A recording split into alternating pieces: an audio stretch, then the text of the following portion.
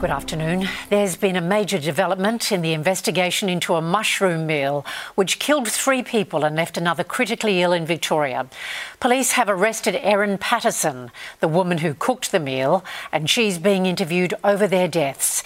Cassie Zervos reports. The interview process for murder suspect Erin Patterson is now underway after she arrived here at the Wonthaggi Police Station with homicide detectives a short time ago. Detectives spent 6 hours at her Leongatha home in Gippsland during a search warrant. Federal police officers and detector dogs combed through the 2-storey home, both inside and outside, looking for evidence. These dogs are trained to find devices such as mobile phones. They're also trained to locate hidden SIM cards, USB drives and memory cards. Today's breakthrough comes almost 3 months after the mother of 2 prepared and served a toxic beef Wellington dish. The meal claimed the lives of her former in-laws Don and Gail Patterson and Gail's sister Heather Wilkinson. Mrs Wilkinson's husband Ian also fell critically ill from the meal, but remarkably made a full recovery after receiving a liver transplant. Police sources say the pastor's police interview was critical in their investigation because he was the only survivor from that deadly lunch. Today, the homicide boss updated media. This morning, detectives arrested a 49-year-old female in relation to this incident, and a search warrant was subsequently executed at her residential address.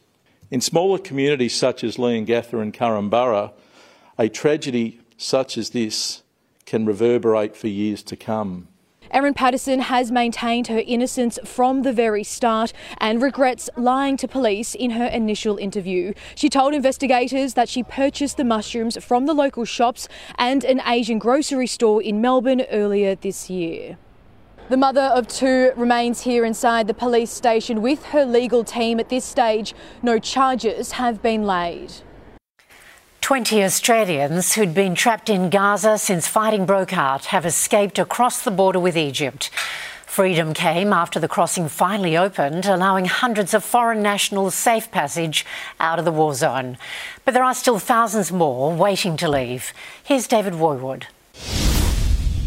It's been a gruelling weeks-long wait for so many people. The gates to Egypt finally opening in Gaza today.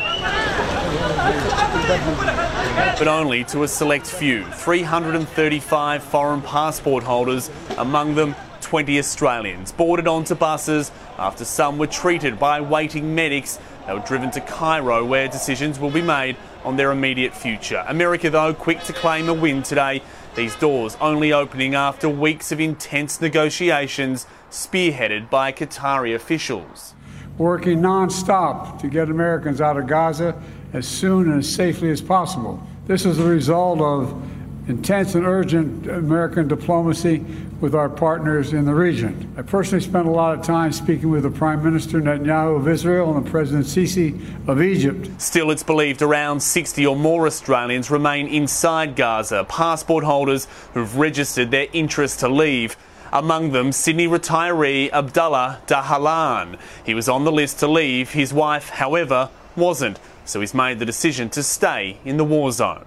Of course I'm terrified. I'm really terrified. I mean, I go to bed sometimes. That's when I can go to bed, and I don't know if I'm going to wake up again. Yeah. And this is the way it is. It's just awful. Just awful. Abdullah faces an uncertain future but is hopeful something can be arranged. The US State Department says more foreign passport holders will leave in the coming days. It's slow moving right now, but the first major glimmer of hope for those with nowhere to run and nowhere to hide inside Gaza. 2 people have been injured after a light plane crashed at Bankstown Airport this afternoon. Emergency crews, including firefighters, responded to the incident shortly before 3 o'clock. A pilot and passenger were treated by paramedics. Their injuries understood to be minor. Cooler weather is helping fire crews gain the upper hand over bushfires in 2 states. In New South Wales, more than 600 firefighters are on the ground, battling 52 blazes, 13 of them out of control. The areas of concern continue to be Tenterfield and the Clarence Valley. The fire at Tenterfield has scorched 6,000 hectares. North of the border, there are still more than 80 fires burning in Queensland. Around Dalveen, locals are being told to stay away because of the potential for flare-ups. But residents who were forced to evacuate at Tara on the Western Downs have now been told they can return to their homes. Police are investigating a possible link between 4 overnight car fires across Sydney. The vehicles were torched within hours of each other at Denniston, Homebush, Concord and Yagoona. Residents say they were woken by loud blasts and alerted firefighters.